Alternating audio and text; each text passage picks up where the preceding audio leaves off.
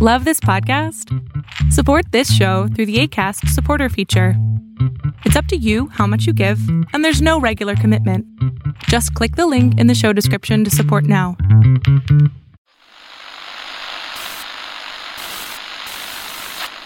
Nine, 12, 10, 28, 2, 23.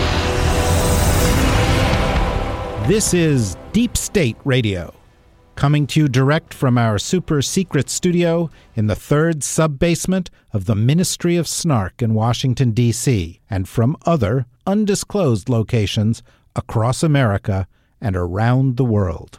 Hello, and welcome to another episode of Deep State Radio. I'm David Rothkopf, your host, and I am here in the third sub-basement of the Ministry of Snark, and glad to be back. With us, joining from London, Kori Schake at IISS, and in Washington, D.C., we have Rosa Brooks at Georgetown Law School, or thereabouts, Julianne Smith, who is a senior fellow and director at the Transatlantic Security Program at the Center for New American Security, probably over in the vicinity of the Center for New American Security, and Evelyn Farkas of the Atlantic Council. I don't know where are you, Evelyn? You're in Washington. Well, it's downtown, but I confess I'm a little north of the Atlantic Council, but still in Washington, D.C. Okay, so we've got a bunch of people inside the Beltway, and Kori far, far away from the Beltway, and undoubtedly happy to be there. Loving it, yeah. Loving it.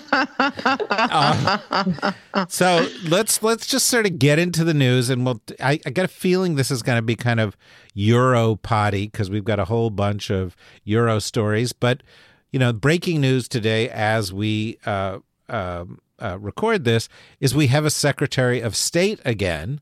Mike Pompeo was confirmed by the United States Senate. And I'd just like to get some reactions to that.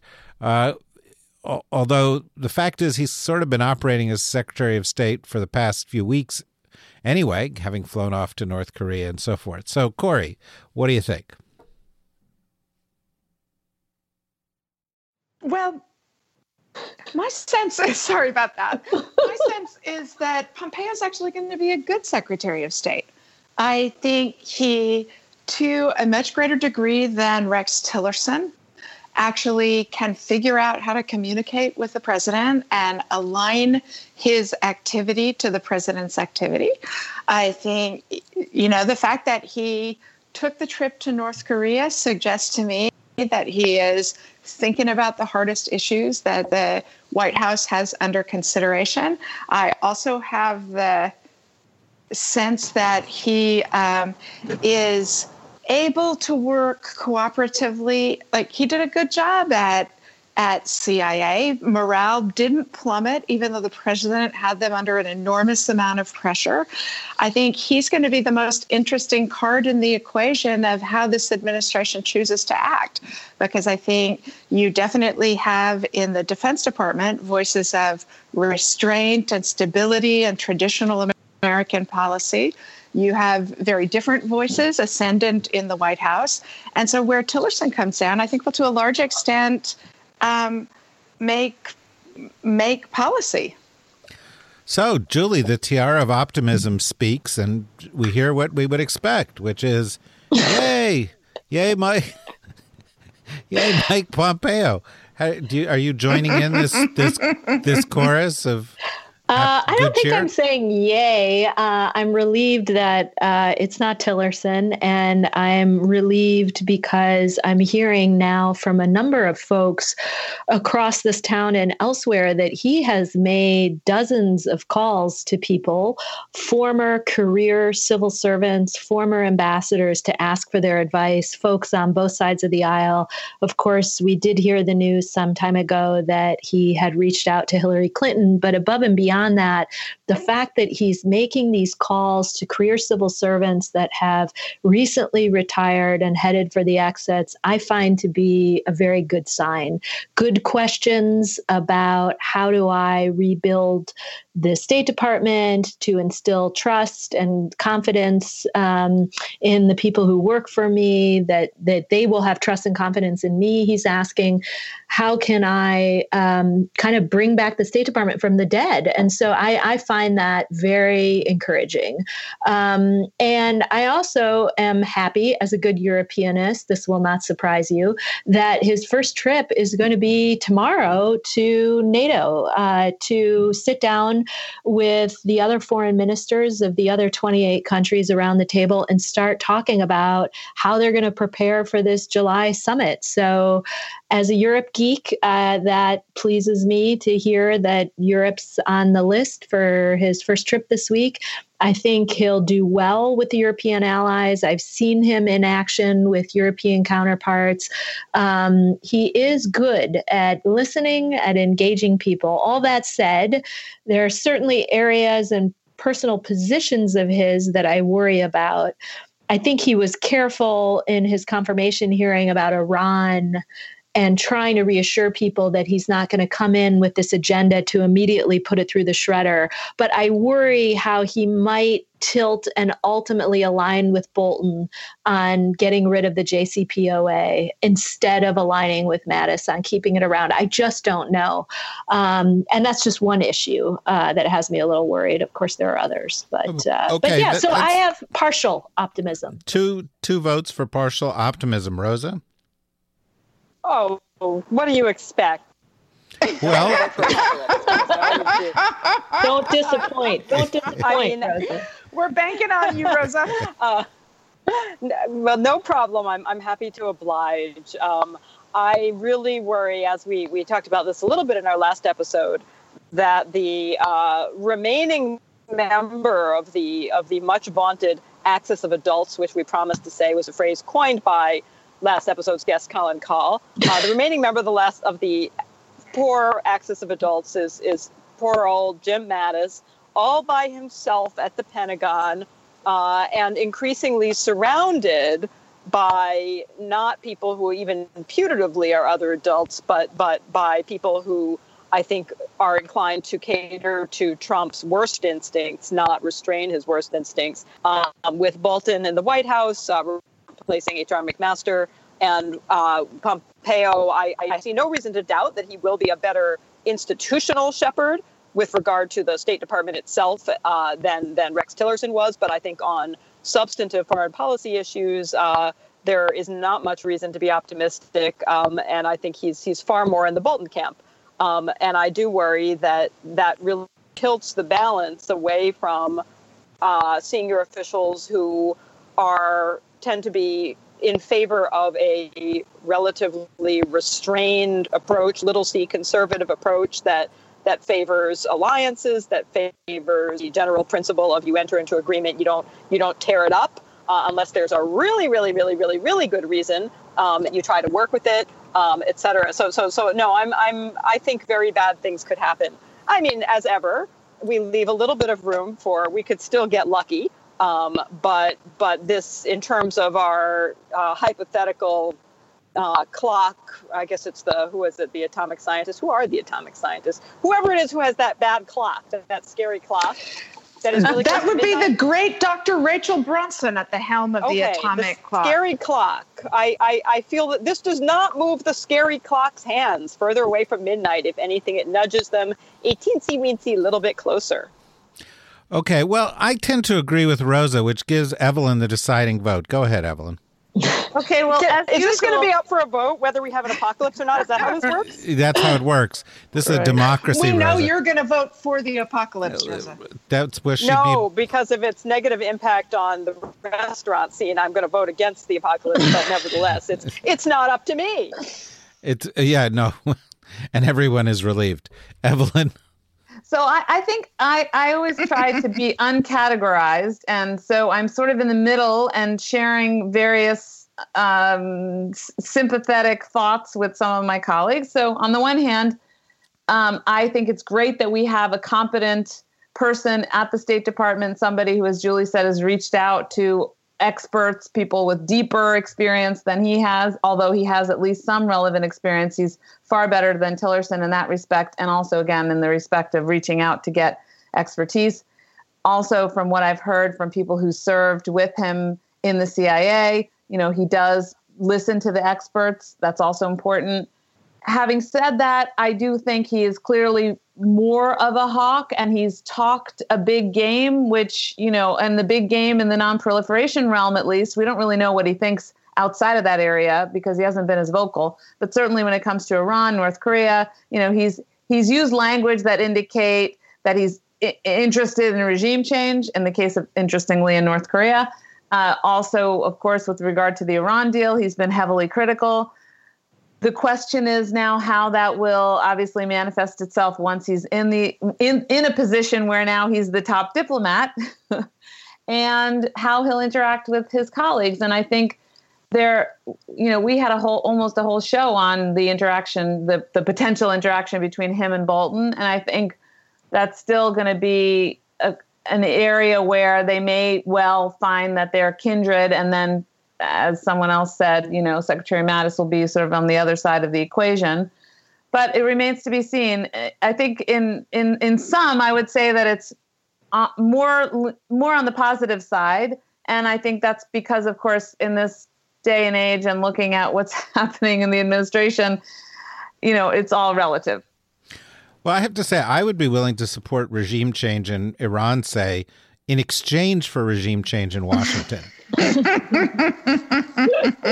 I should work with that. Yeah, I just want that deal, on the table.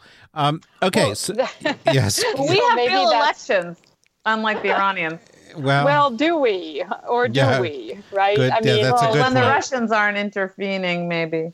Yeah. Well, except I think that from the perspective of international experts on free and fair democratic elections, the fact that we've now had two in rapid succession where the popular vote victor has not become president, things are not looking so good for American democracy. So I definitely think we should consider this, and this would allow Trump a triumphant exit if he could sort of swap for regime change elsewhere.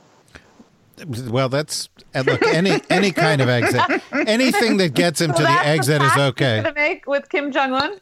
Yeah, well, we're going to come back to Kim Jong-un. You step down, I'll step down, and we'll go in together on a new beauty pageant and hotel business. Excellent.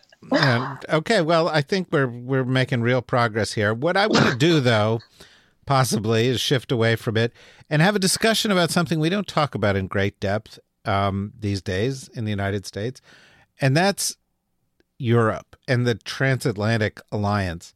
And I want to take it in three chunks. We have about a half an hour here left, and I want to devote a little bit of time to certain news pertaining to the United Kingdom, and then I want to talk about the French president's visit, and then I want to talk about the German chancellor's upcoming visit. But the news that I enjoyed today was that it turns out that the president of the United States is actually going to visit Corey in London in July. And it's going to be a working visit, they say. No state dinner. It's sort of in and out quickly. They may, it may be at 3 a.m. Because they're afraid of things. Airlifted. Yeah, right. Exactly. In a disguise. But you can tell why when you might have seen a tweet that came out shortly after this news was announced from the great Sadiq Khan, who's the mayor of London. And the mayor writes, if he comes to London, President Trump will experience an open and diverse city that has always chosen unity over division and hope over fear. This is good trolling, but he keeps going. He will also no doubt see that Londoners hold their liberal values of freedom of speech very dear. And it's, to me, he's kind of like throwing down, saying, you want to come? There's going to be a giant demonstration. And so The question is, Corey, will you go to that demonstration? And lead, be on the Never Trumper. Maybe there were, the idea of a Never Trumper float in the parade. In my hometown of Sonoma, California, in the 4th of July parade, there is very often an enormous layer cake float that has a Lady Liberty wrapped in a flag coming out the top of it. And I feel like that's the look I'm going for on the president's trip to London. I like that. And you could dress as the woman on the cover of your book. Actually, I very often do dress as the woman. Right? A battleship hat, the accoutrements of war hanging off my purse strings. Yeah, that's me. And this, listeners, is yet another reason that you need to go buy Corey's book. So you can visualize this. Yeah, no, I want to see a paperback edition with Corey in that costume. That's where we got to. I know somebody's working on that on Photoshop right now. See it on Twitter. Now, I very much do not need that visual. Yes, but whoever's working on it, the rest of us do need that visual, and we're looking forward to it real soon. All right, so let's get back to this. Trump going to the UK, Julie. Good idea? Bad idea? Going to end in tears? It'll probably. Before Julie weighs in, can I say one substantive thing? Since the question was for you. Yeah. Oh, yeah. Well, okay, sure. Which is, I had a really interesting conversation with a former British National Security Advisor today, and he raised the very interesting point that Prime Minister Macron can survive a visit that's personally engaging and policy unsuccessful with President Trump, but a British Prime Minister would never be able to do that. And that, the French have a sense of grandeur about their head of state, whereas the British expectation of the comportment of the closer cooperation between policy and personal comportment. And I'd love to know Julie's thought on that. I nailed it. I mean, I love it. I can't believe I didn't think about it in those terms, but that's a brilliant way to look at it, because I think there's a lot of truth to it. I mean, in some ways, I actually thought there'd be more pressure on Macron to come home with a basket of deliverables. But I think the embassy here and folks back in Paris tried to manage expectations. For a while, it was looking like if he came back with anything short of a 100% guarantee that the United States would keep the JCPOA, that the trip would somehow not be a success. But I think he managed to get across his point, show that he was not completely 100% in Trump's camp. I think it was important for him to do the address to Congress and have the GW town hall. But I think the guy or gal you were talking to is right in the sense that it's a lot about ceremony, and the state visit carries a lot of significance and symbolism, and maybe the Brits aren't prepared to just settle for ceremony and pomp and circumstance and all the rest, and they won't be so kind to May. And if she doesn't show that she has changed Trump's mind on something, at that point, we'll be past the May 12th decision point on the JCPOA, but it could be trade related, it could be tariffs. I mean, who knows what decision we're going to get on that front. I think she is in for trouble. And I think Trump isn't going to budge. He promises no one. I mean, he doesn't want to promise any world leader much. And I think she could end that visit with some regrets, and she could do some damage. It could become a political liability for her. All right. Well, let's switch away from this. Rosa and Evelyn, if you want to join in on the British one, you feel free. But I think we have sort of shifted the discussion a little bit to look back at the Macron visit. And in the first stages of the Macron visit, there was a lot of discussion about how Macron and Trump were touching each other, which was really, it was kind of weird. Literally. Yeah, made me a little uncomfortable. Skipping around hand in hand. Right. And they would like flicking dandruff from the suit. Right. And talking about how they're perfect and, stroking each other gently and so forth. And David! Hey, that image comes from CNN. It doesn't come from me. Gently picking head lice off each other. Exactly. Like two grooming baboons. And then, and everybody then goes, so disrespectful, aren't we? Yeah, well, whatever. But then, the French press goes, oh, he's fawning over him and this is too weird and so forth. But then Macron goes to the United States Congress and trolls Trump with the most magnificent troll speech of all time, taking a stand against nationalism, nativism, everything that Trump stands for. And then he has a meeting with the U.S. press in which he says, no, Trump's going to dump this deal anyway. And so as Macron leaves town, to me, it looks like, he did not succeed at his mission, but he did take some real shots at the president. And I just was like, everybody's verdict on it. Let me go to you, Rosa, first. I mean, I'm not willing to give him a lot of credit for that speech after all the fawning visuals. I mean, the symbolism does matter, obviously. And in some ways, it matters more than words. And the visual imagery that comes out of this matters in some ways much more than the words that he spoke. It's the old picture is worth 1,000 words, particularly in our era of social media and so forth.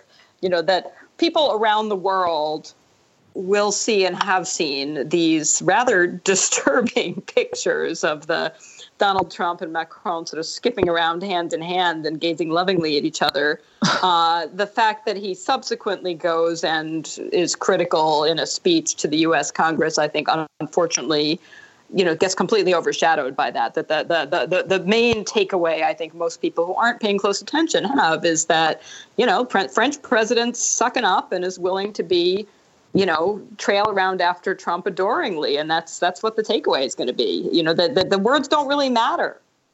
Okay, well, that's interesting. Evelyn, do you think the words matter? Or is it just the two of them nuzzling together?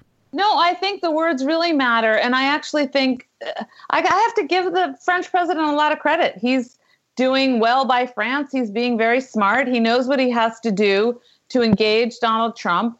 He clearly has found a way to get Trump to like him. Now, whether that's translated into policy or not, it remains to be seen. It's doubtful, but it may be useful, everything he's doing, not just the symbolism, but participating with us on the strikes in Syria. I think that's important.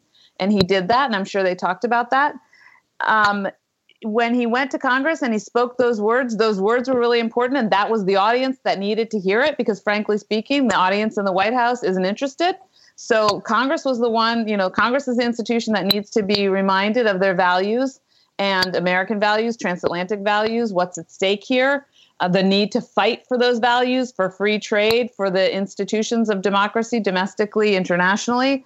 And he also did something which I don't know whether the newspapers will carry it, but it's getting a lot of Twitter buzz.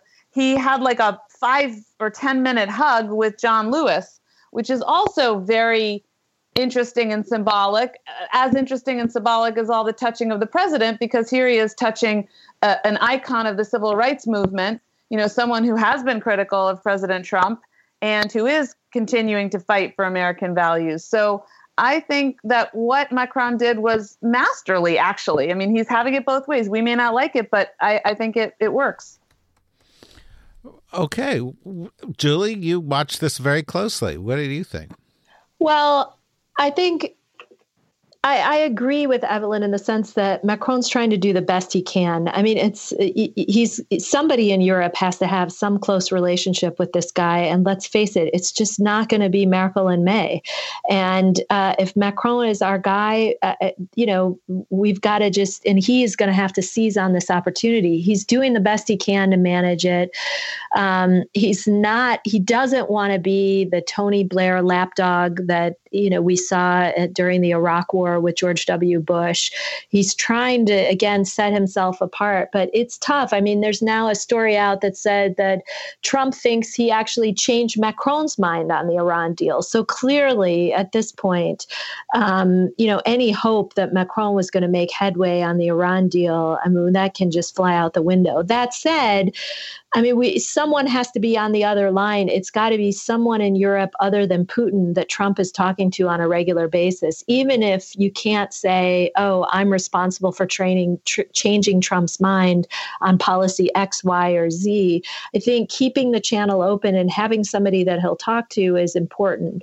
And maybe the Iran deal is not going to be the breakthrough, but maybe Macron in this unfolding love affair or bromance or whatever you want to call it is going to find a way to have an impact and influence this president in some sort of helpful way. At least he'll have a friend at the NATO summit. I mean, I'm worried that Trump's going to sit down at the NATO summit, not really be interested in sitting through hours and hours of meeting, will get up and put, Ivanka in the chair and walk away. Let's hope that somebody like Macron can convince him that it's worthwhile not only going, but staying in these meetings and playing a constructive role above and beyond telling Europeans to do more on defense. So I don't know. Corey? I don't know, Julie. I think Julie might have just taken the tiara of optimism away. Come on, Corey. It becomes her, my friends. Top that, Corey. What's the alternative? I mean, so Macron does what? He gives Trump the finger and he decides to walk away and I won't engage with this guy. I mean, I don't know. I think he's trying to do what he can, No, I think that's true. And the reality is, he did play kissy face with him, and he gave him the finger. But he gave him the finger in a kind of gently, fantastic, oratorical way that Trump himself won't understand. So that's kind of interesting. But I do think that's the key, David. Right? The president's not going to watch Trump's speech on TV, and so he has free rein to balance the ledger there. I agree with Julie that, and Evelyn also made the case that he's playing a bad hand well, and he does have a weak hand.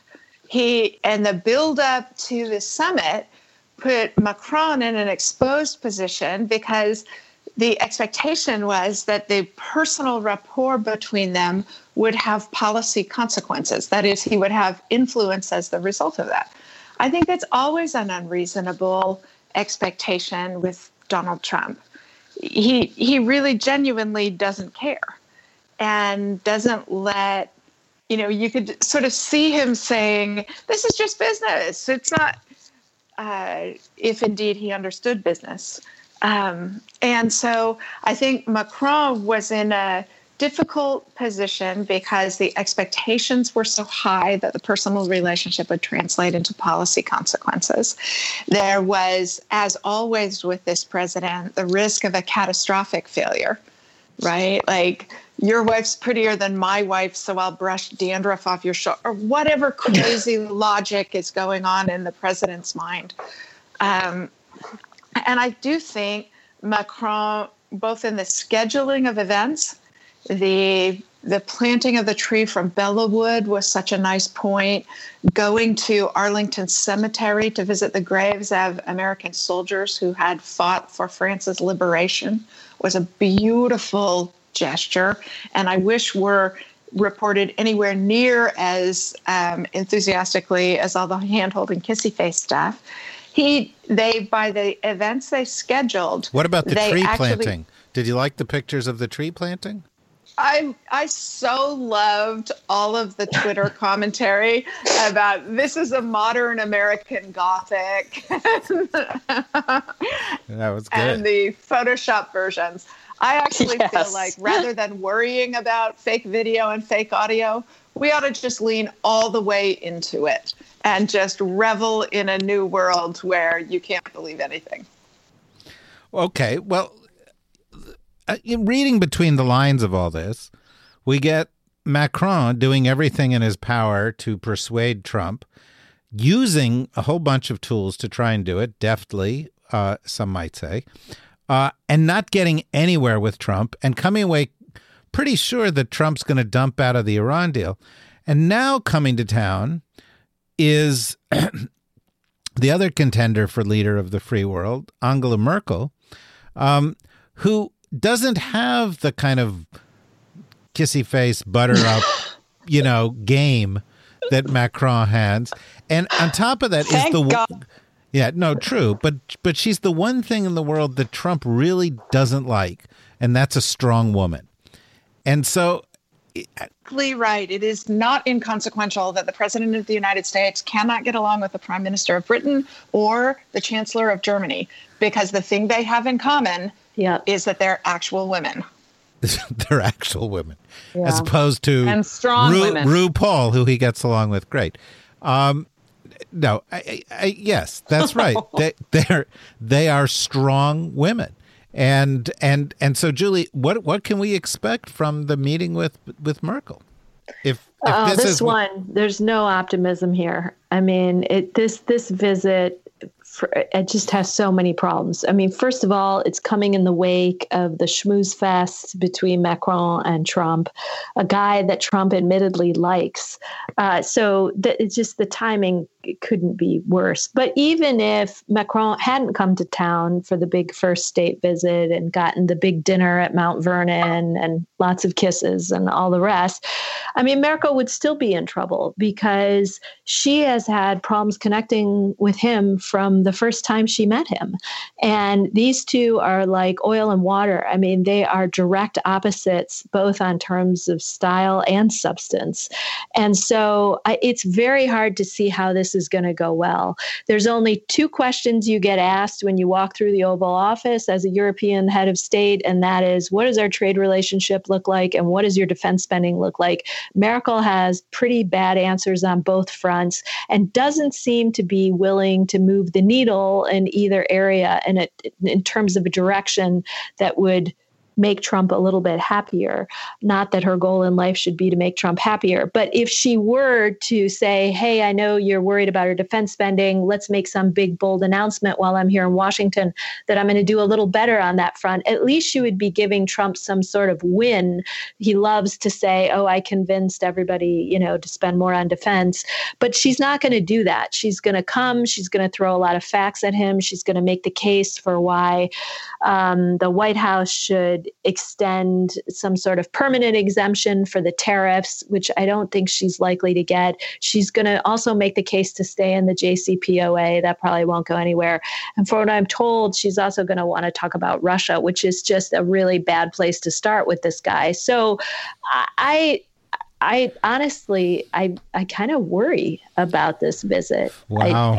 There goes the tiara of optimism. It's out the window. Yeah, you had it there for a moment, and nice while it lasted. Yeah, I hope you enjoyed that, Rosa.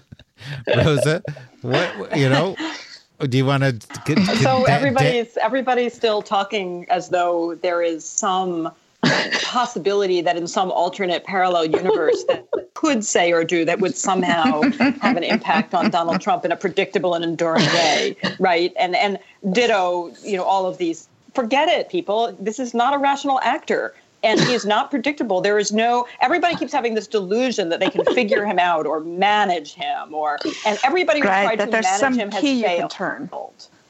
Yeah, there is no key you can turn. You may get the illusion for 5 minutes here and there that you did it because he's happy. He'll hear something on Fox News that'll change his mind or whatever. He'll wake up feeling grumpy. So I think this is just, we are kidding ourselves. Trump is going to do what Trump is going to do, and it does not matter what Angela Merkel says or does. There is no universe in which she somehow manages to bring him something that makes him go, oh, well, thank you. That was really helpful. Now I'm going to reward you by, in a consistent way, remembering that you did that. And it's not going to happen. So, I'm putting together this and some other conversations we've had recently.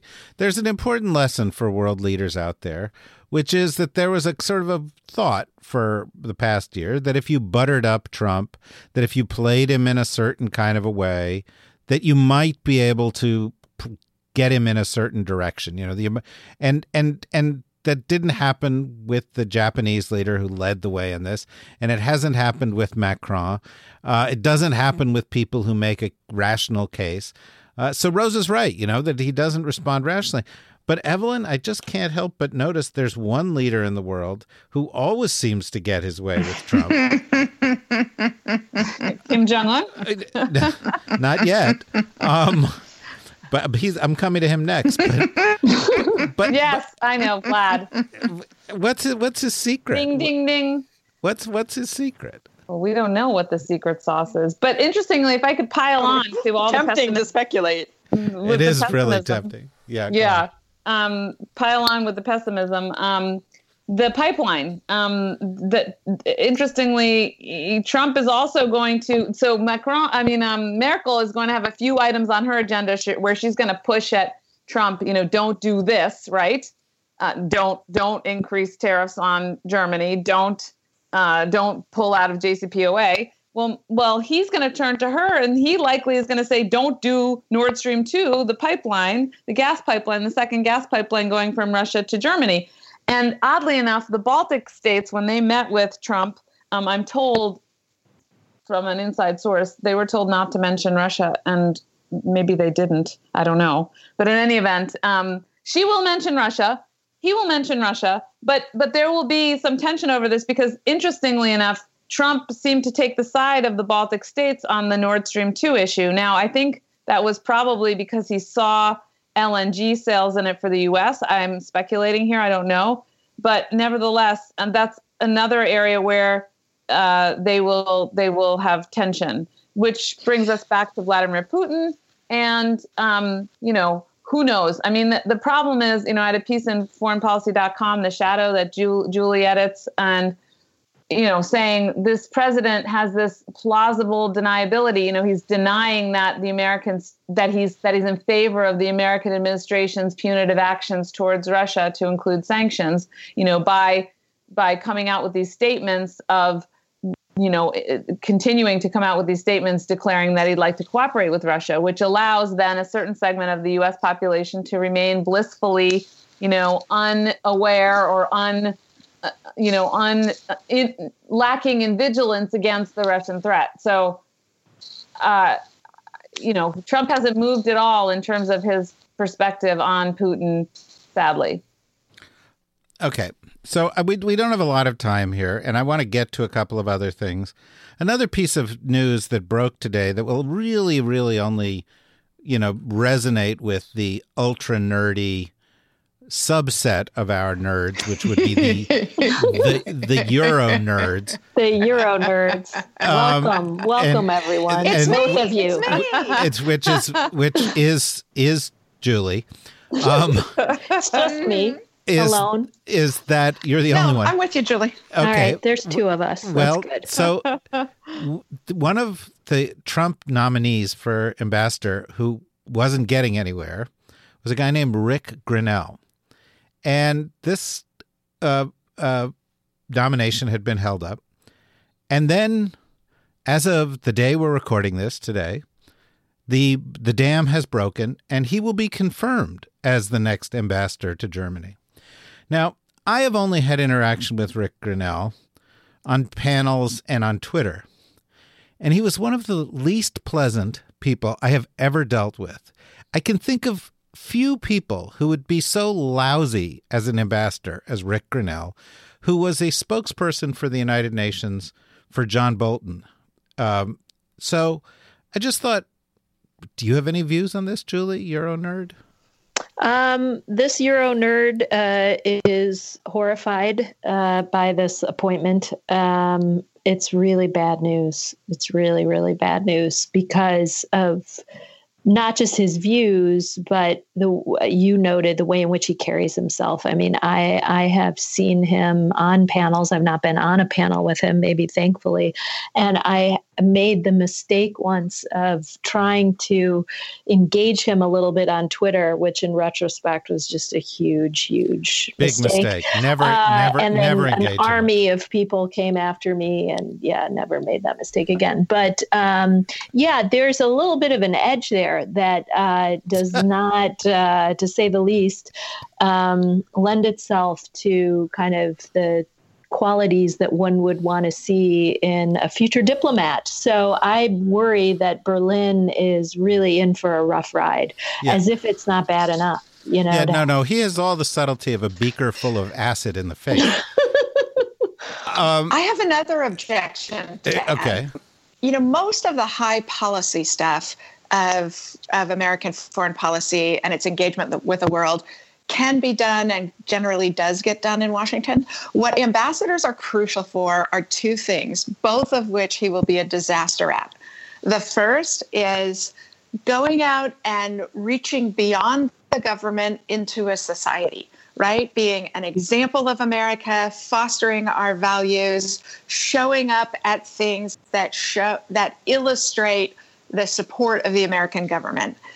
Right. So think Hillary Clinton when she would meet with young entrepreneurs in Africa, right? To change how people thought about Africa and to give hope and inspiration to kids. He'll be a disaster at that. The second thing an American ambassador needs to do overseas is be engaged, listen, and be a conduit to Washington of the diversity of voices, the trend of opinion, what's going on in that society. And somebody who listens as poorly as he listens is ill-suited for that task. Yeah, well, amen. Right.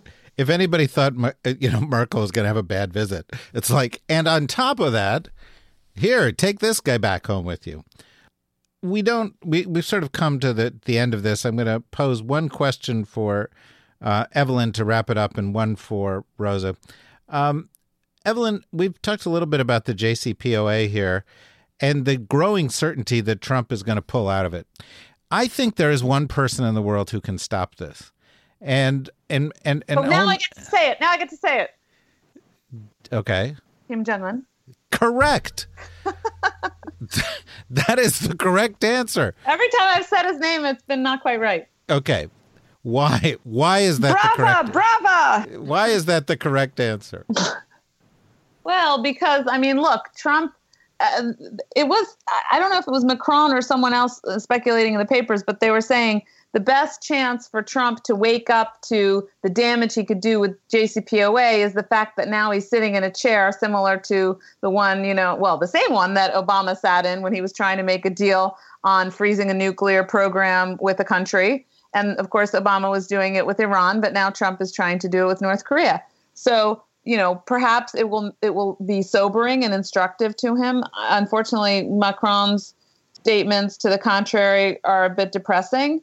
But there's always the chance. I did happen to run into Kevin McCarthy at a dinner that Tory Burch gave in New York, which makes me sound really fancy, but I was just there because I have a friend who's fancy. But he actually said something like, well, wait and see, which sounded very exciting to someone like me who likes to occasionally put on a tiara of optimism. My hope is that we can keep the current deal and then there could be some either real or, I don't care, face-saving kind of add-on thing that the JCPOA parties agree to so that Trump can tell his little constituency that he's done what he said he was going to do and he got a better deal. Because he's got to understand by now that no North Korean leader is going to take us seriously and actually eliminate their nuclear weapons. Maybe even, they'd probably freeze them, but, they certainly won't go as far as to eliminate them, knowing that, they could be faced with a future administration that would renege on its word. Exactly. So he's got all the leverage. And if he simply said to Trump, if you get out of this deal, we will have no deal, Trump wants this deal more than anything in the world because he thinks it's going to change the subject.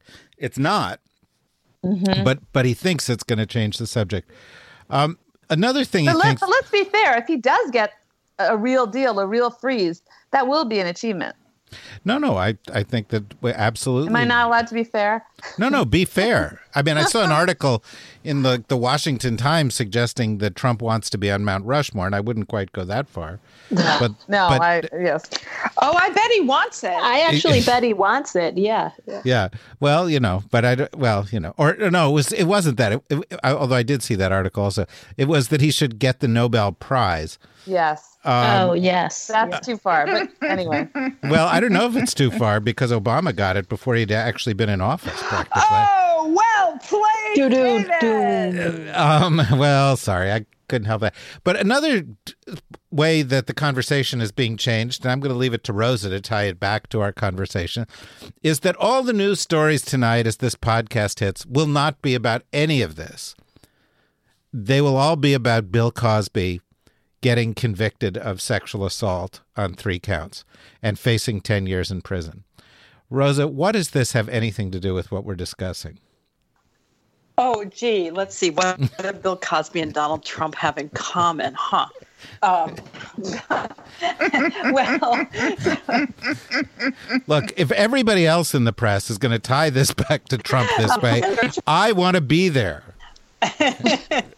Yeah.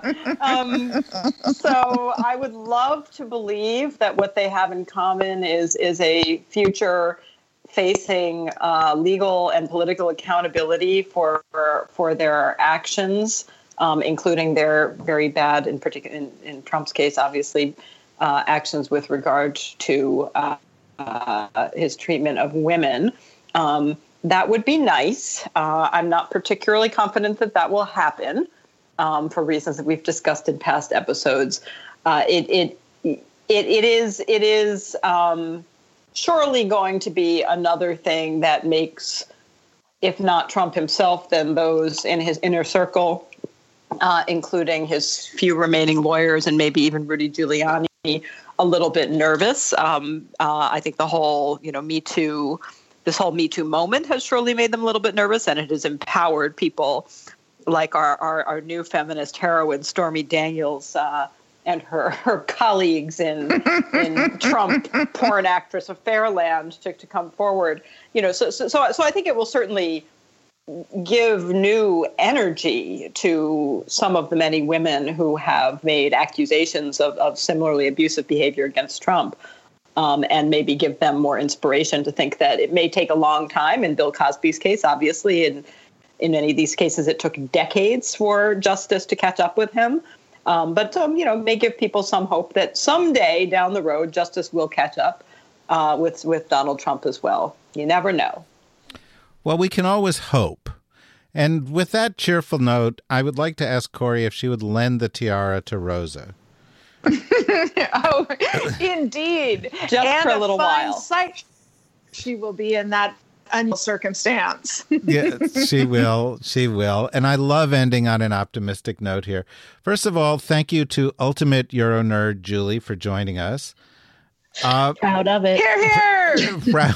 Proud of it. And if you would like to do a spin-off for us called Euro Nerd Report or something, please. With one listener. That's her own podcast called Brussels Sprouts. No, Exactly. I know that. But Which is fantastic. Thank you, Corey. But Not to mention excellent with a little Parmesan cheese, lemon juice, and bacon. Yeah, the bacon is the real trick there, by the way. Because the bacon cures everything. You could have fingernails with bacon and be, oh, that sounds pretty good. Did you just say fingernails? Yes. Sorry, not a visual I needed. Just was the first. It was just the first thing. Maybe David, you could post your recipe to cue the music. All right, we'll cue the music. Thank you, Julie. Thank you, Evelyn. Thank you, Corey. Thank you, Rosa. Everybody, come back next week. There's quite possibly going to be a next week, and be nice if you joined us. Thanks, everybody.